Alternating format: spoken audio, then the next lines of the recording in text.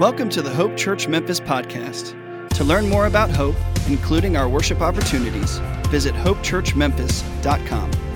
Today's message comes from Senior Associate Pastor Eli Morris. I know it's kind of hokey, but I always get inspired when a new year rolls around. I mean, new beginnings have always been motivating to me. They're cleansing. And new beginnings are hopeful. And here's one more thing. New Year's reminds us that we only have so many of them to work with. And I think we'd all like to leave this place having made a difference in some way. Well, today we're talking about the starting point for making a difference. Making a difference starts with commitment. It starts with commitment. History teaches us that it doesn't take a lot of people to change the world. It just takes a fully committed few. It takes a small group of colonists signing a Declaration of Independence in 1776, or a handful of black pastors in a Montgomery, Alabama church basement in 1954, or a group of 12 disciples 2,000 years ago. The Bible says that God is looking for people to use, but he's looking for something special. 2 Chronicles 16:9 says this: "The eyes of the Lord search the whole earth in order to strengthen those whose hearts are fully committed to him." God is looking for committed folks. What are you committed to? I was thinking about that for myself recently. This past week, I was fully committed to eating everything placed before me. And I did a really good job of it. But as many of you know, for the past 44 years, I've been a committed runner. Not a great runner, not an accomplished runner, but a committed runner. And part of my running commitment, and this may sound a little whack, but part of my running commitment has been, from the very beginning, the recording of every mile I've run. Every mile. Some of you have run many more miles than I have, but I got the paperwork, okay? A few years ago, I brought to this stage all of my log books. There are 44 of them. So I made it a little simpler today, because at every significant running milestone, I've retired the shoes I ran in that day. My good brother, my dear brother, after my 10,000th mile, had this shoe mounted to commemorate that particular run. It was very kind of him. Now, here are my shoes for 20,000 miles. This is looking a little rough right here. Here are the shoes I ran in when I ran in my 50th state. I'm running all the states, and these are the shoes I ran in. Here are the shoes that I ran in when I ran my 24,901st mile, which is the circumference of the earth, okay? And here are my 25,000 mile shoes. Now, as I stand here before you with these shoes, I wonder if I made a tremendous mistake, because I know that this is kind of weird. I know that a normal person doesn't necessarily get obsessive about stuff like this. I feel a little bit like those people who die and their family finds like 75 cats living in the house, and they're all wearing different little outfits. I feel a little bit like that. But hey, I'm committed. And my commitment to running has taken me to tremendous places, wonderful people. What does it mean to be fully committed to God? Is it like being committed to running, or committed to family, or committed to making money? Is there a difference between being partially committed, half committed, casually committed, fully committed? Well, today we're going to consider 5 things in regard to a commitment to God in this new year, 2022. And here's the first one. I commit my life to Christ. That is foundational. Before anything else can happen, you got to get to know God through his son, Jesus Christ. You were put on this earth to know God. He has made you with the capacity to know him. Frankly, this is the most important issue in your life. There are other important issues. You don't get out of school very long and you figure out, I'm gonna have to support myself. Now, life isn't free. So one of the first essential questions of life is, what am I gonna live on? Now, most people eventually figure that out. They get some kind of job or they get a career. Second question is this: who am I gonna live with? Am I gonna get married or am I gonna be single? And if I marry, who will I marry? So who am I gonna live with? Most people eventually figure that one out. They're either single or they get married. Now, you can mess up on those two. What am I gonna live on? What am I gonna live with? And it'll bring pain to your life perhaps, but it's not eternal. But if you miss the most important question, who am I gonna live for? That has eternal implications. I mean, hear this please. Our commitment to God determines where we dwell for eternity.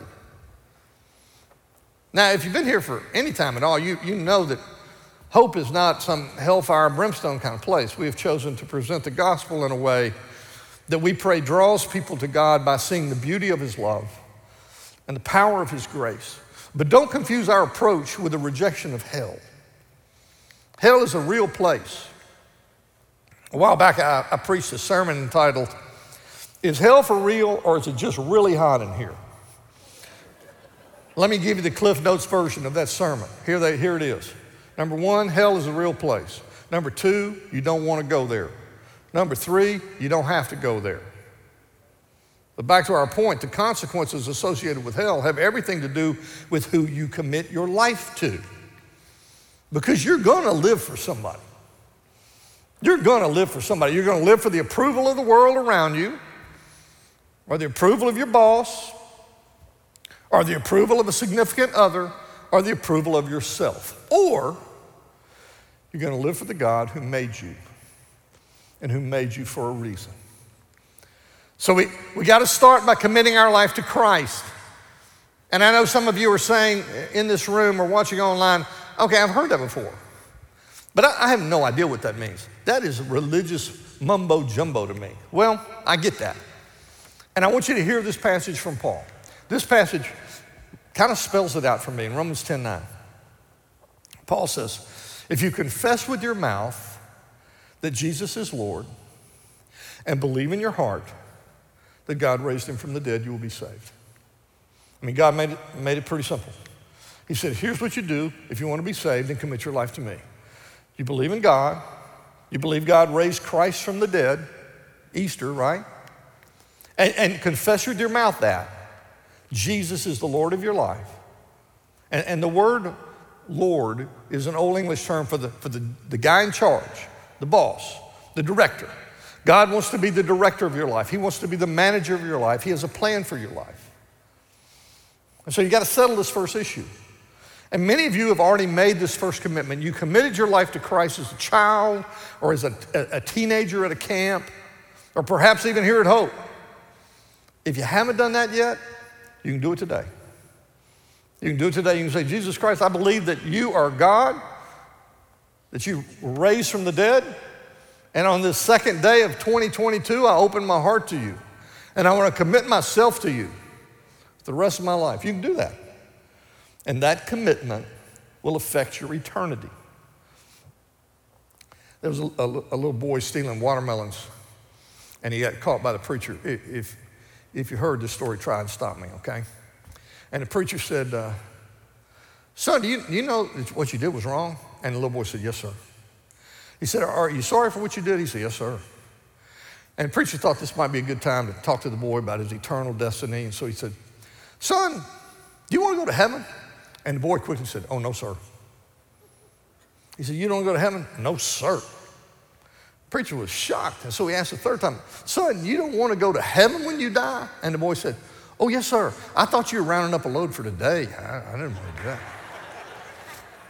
The first commitment is to commit your lives to Christ.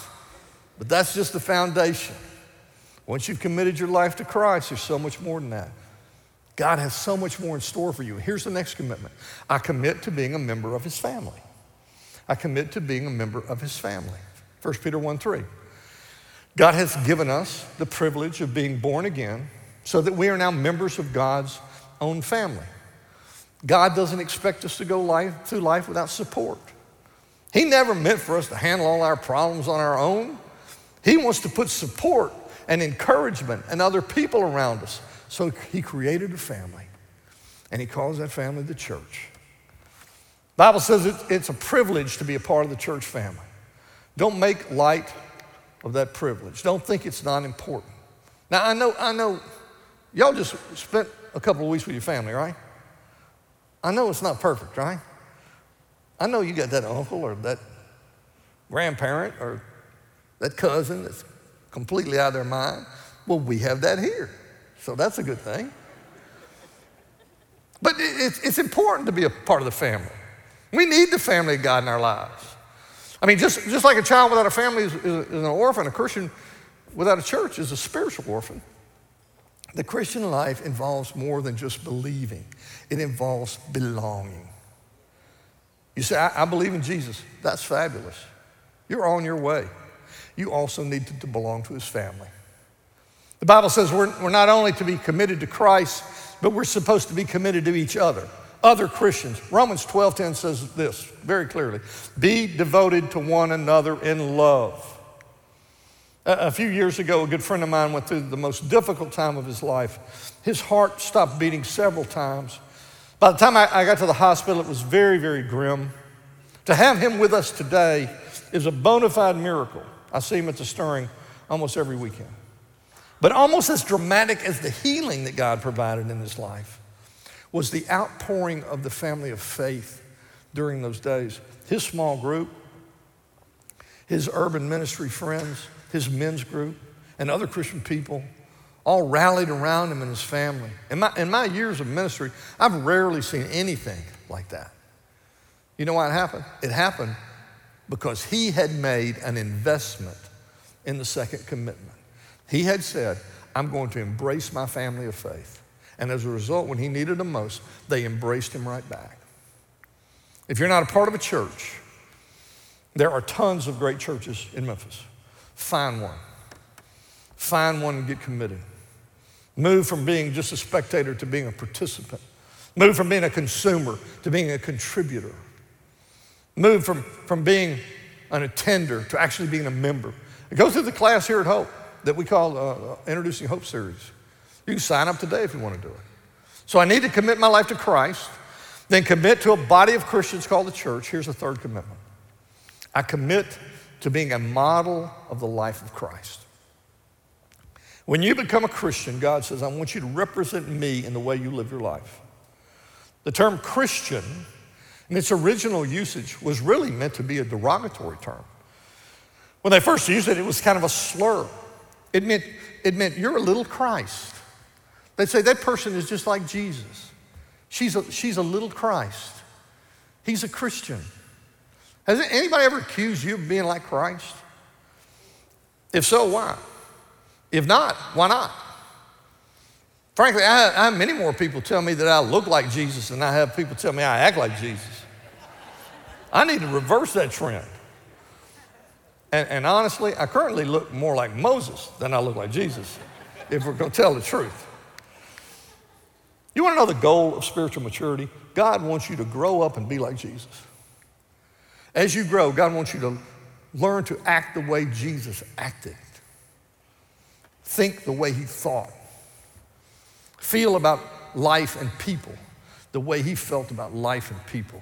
And it's not a particularly easy process. For most of us, it's a long, hard process. It will take the rest of our lives. But the secret of becoming like Jesus is getting to know Jesus.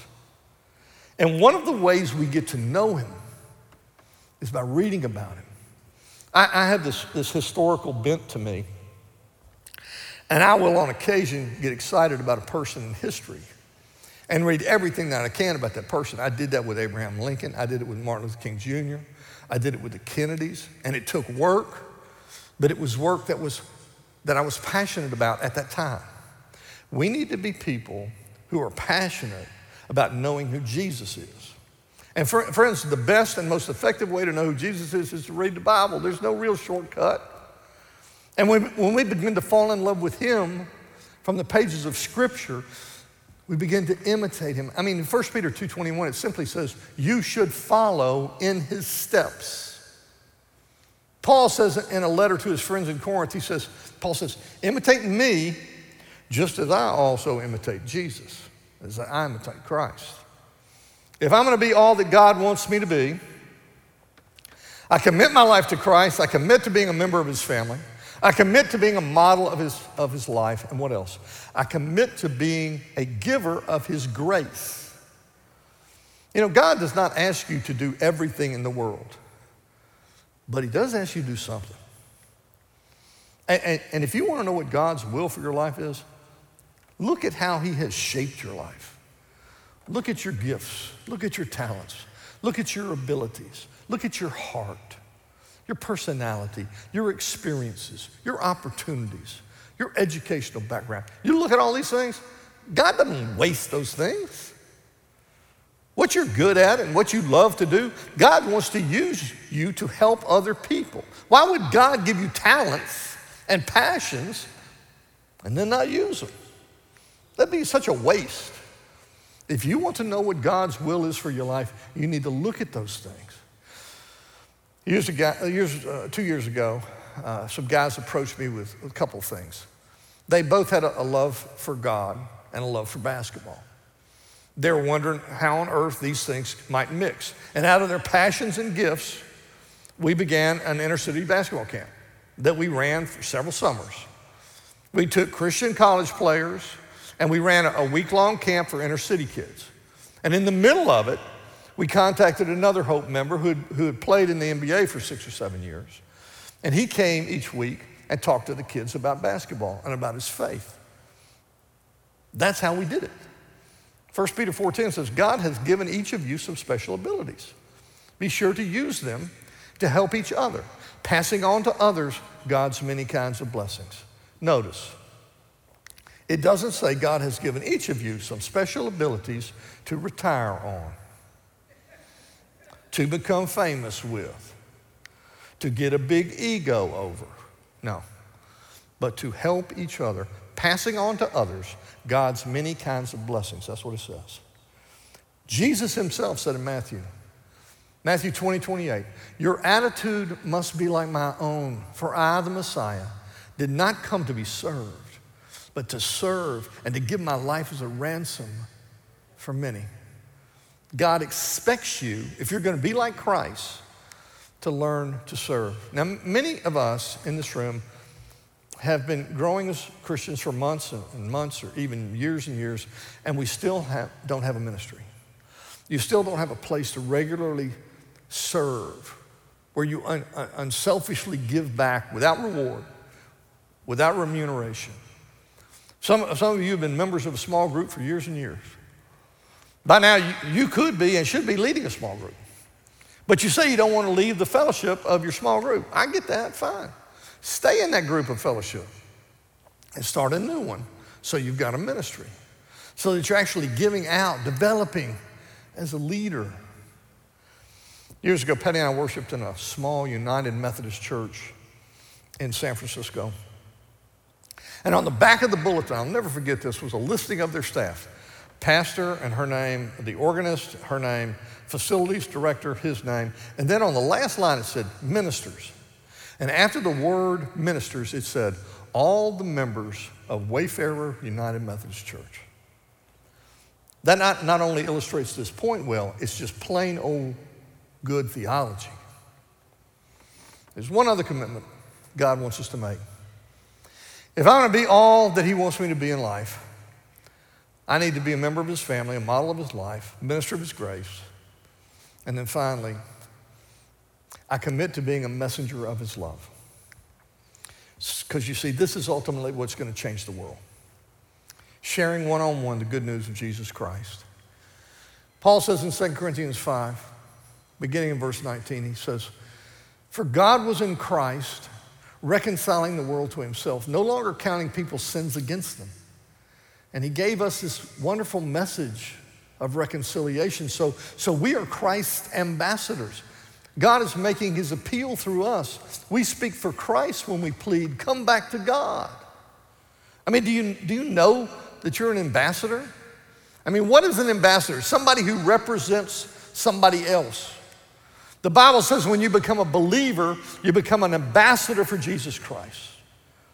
You see, for people around you, you may be the only Christian they really know personally, the only Christian they're ever really close to and ever really talk to. We're to share the wonderful message he's given us to tell others. And let me say something here. We need to be better human beings. The last airline flight I was on, the pilot went to each section of the plane, basically pleading with us to behave ourselves. I'd never seen the pilot do this. He went 3 different places. He asked us to wear our mask and not to clown. And it makes me sick when Jesus followers of all people engage in such foolishness. I don't know what it is, but it's not being an ambassador for Jesus Christ. I'll guarantee you that. We are ambassadors for Jesus Christ. What's the best news you've ever heard? The best news I've ever heard is this, that everything I've ever done wrong can be completely forgiven, and that I don't have to earn my way to heaven, but it's a free gift, and all I have to do is accept it by faith when I open my life up to Christ. That's the greatest news I've ever heard. And the world is dying to hear that. And the world is far more ready to receive the news than we are ready to share it. Most of the time we Christians walk around acting like we got some kind of bad cold that we don't want to spread with anybody. But Jesus Christ is the best news in the world. And listen, you don't have to be a theologian to share it. Trust me. God loves you. He has a plan for your life. And Jesus came and died and rose again, and he is the bridge to heaven. It's simple. Everybody needs to hear that message. So these are the 5 commitments. How committed are you? You committed to 1 or 2 of these? You're on your way. Great job. You committed to 3 or 4 of these? That's super. Keep going. You committed to all 5? Man, that's incredible. Now, let me ask you, are you half committed? Are you casually committed? Are you totally committed? And I know some of you are thinking, this is second day of 2022. I'd love to make these commitments, but I'm scared. I'm afraid if I totally commit my life to Christ, I'll become a fanatic, or I'm going to lose my freedom. I'm going to lose my friends. I'm not going to have any more fun. Or you say, I'm afraid if I make these commitments, I'll fall. I'll fail. I'll stumble. Well, guess what? You will. Count on it. God's not asking for perfection. He's asking for commitment. Or you say, I'm afraid to make these commitments. I guess I don't love God enough. Look, friends, with all due respect, that's not your problem. The problem isn't that you don't love God enough. The problem is you don't realize how much he loves you. And when you know how much God loves you, commitment becomes much easier. If you're not committed to any of these things, then what are you committed to? Making money, being happy, to having fun, to being beautiful or handsome, to staying fit. Let me say one more thing about this running deal. I love running. It has meant the world to me. But if my significance is tied up in my running, then I am in huge trouble. The logbooks, the 44 logbooks I have, do not lie. The times I ran in 1981 are not the times I can run in 2022. The miles I clicked off in 1978 are not the miles I can click off in 2022. Paul writes this great passage in Philippians 3. I encourage you to look at it this week. He begins by listing all of his accomplishments and his abilities. And they are a very impressive list, quite a resume. Then he writes these words in Philippians 3:7. But whatever was to my profit, I now consider loss for the sake of Christ. What is more, I consider everything a loss compared to the surpassing greatness of knowing Christ Jesus my Lord, for whose sake I have lost all things. I consider them rubbish, that I may gain Christ and be found in him, not having a righteousness of my own that comes from the law, but that which is through faith in Christ, the righteousness that comes from God and is by faith. These stupid shoes are rubbish. They are nothing compared to knowing Christ. Nothing. If your significance is wrapped up in your athletic abilities, those abilities will falter. If your significance is wrapped up in your looks will fade. If you are committed to your intelligence, it will fade. If you're committed to your money, it's not committed to you.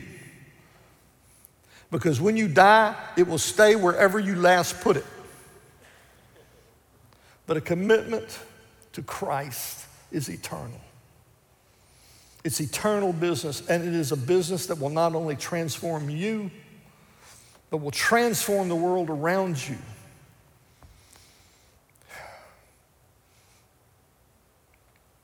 Happy New Year. I pray that we might be people who are committed to Jesus Christ. Let's pray together. Father God, for many of us, commitment has been a lifelong problem. We've had trouble committing to school. Then we had trouble committing to a relationship. Then we had trouble committing to a job that works for us. And all along the way, we had trouble committing to knowing you. Is it time for that to change? Is it time this January 2nd, 2022 to become a new person? If it is, then we need your help to do it. Father, we have proven our weakness, and now we need you to prove once again your strength.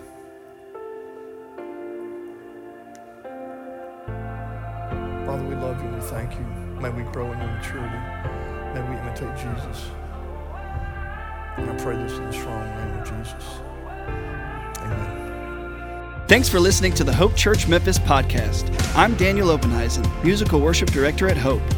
If you were encouraged by today's message, make sure to hit subscribe on Spotify, Apple, or wherever you stream your podcasts. To experience previous messages, videos, and our live worship experience, visit us online at hopechurchmemphis.com and follow us on Facebook and Instagram. Again, thanks for listening to the Hope Church Memphis podcast.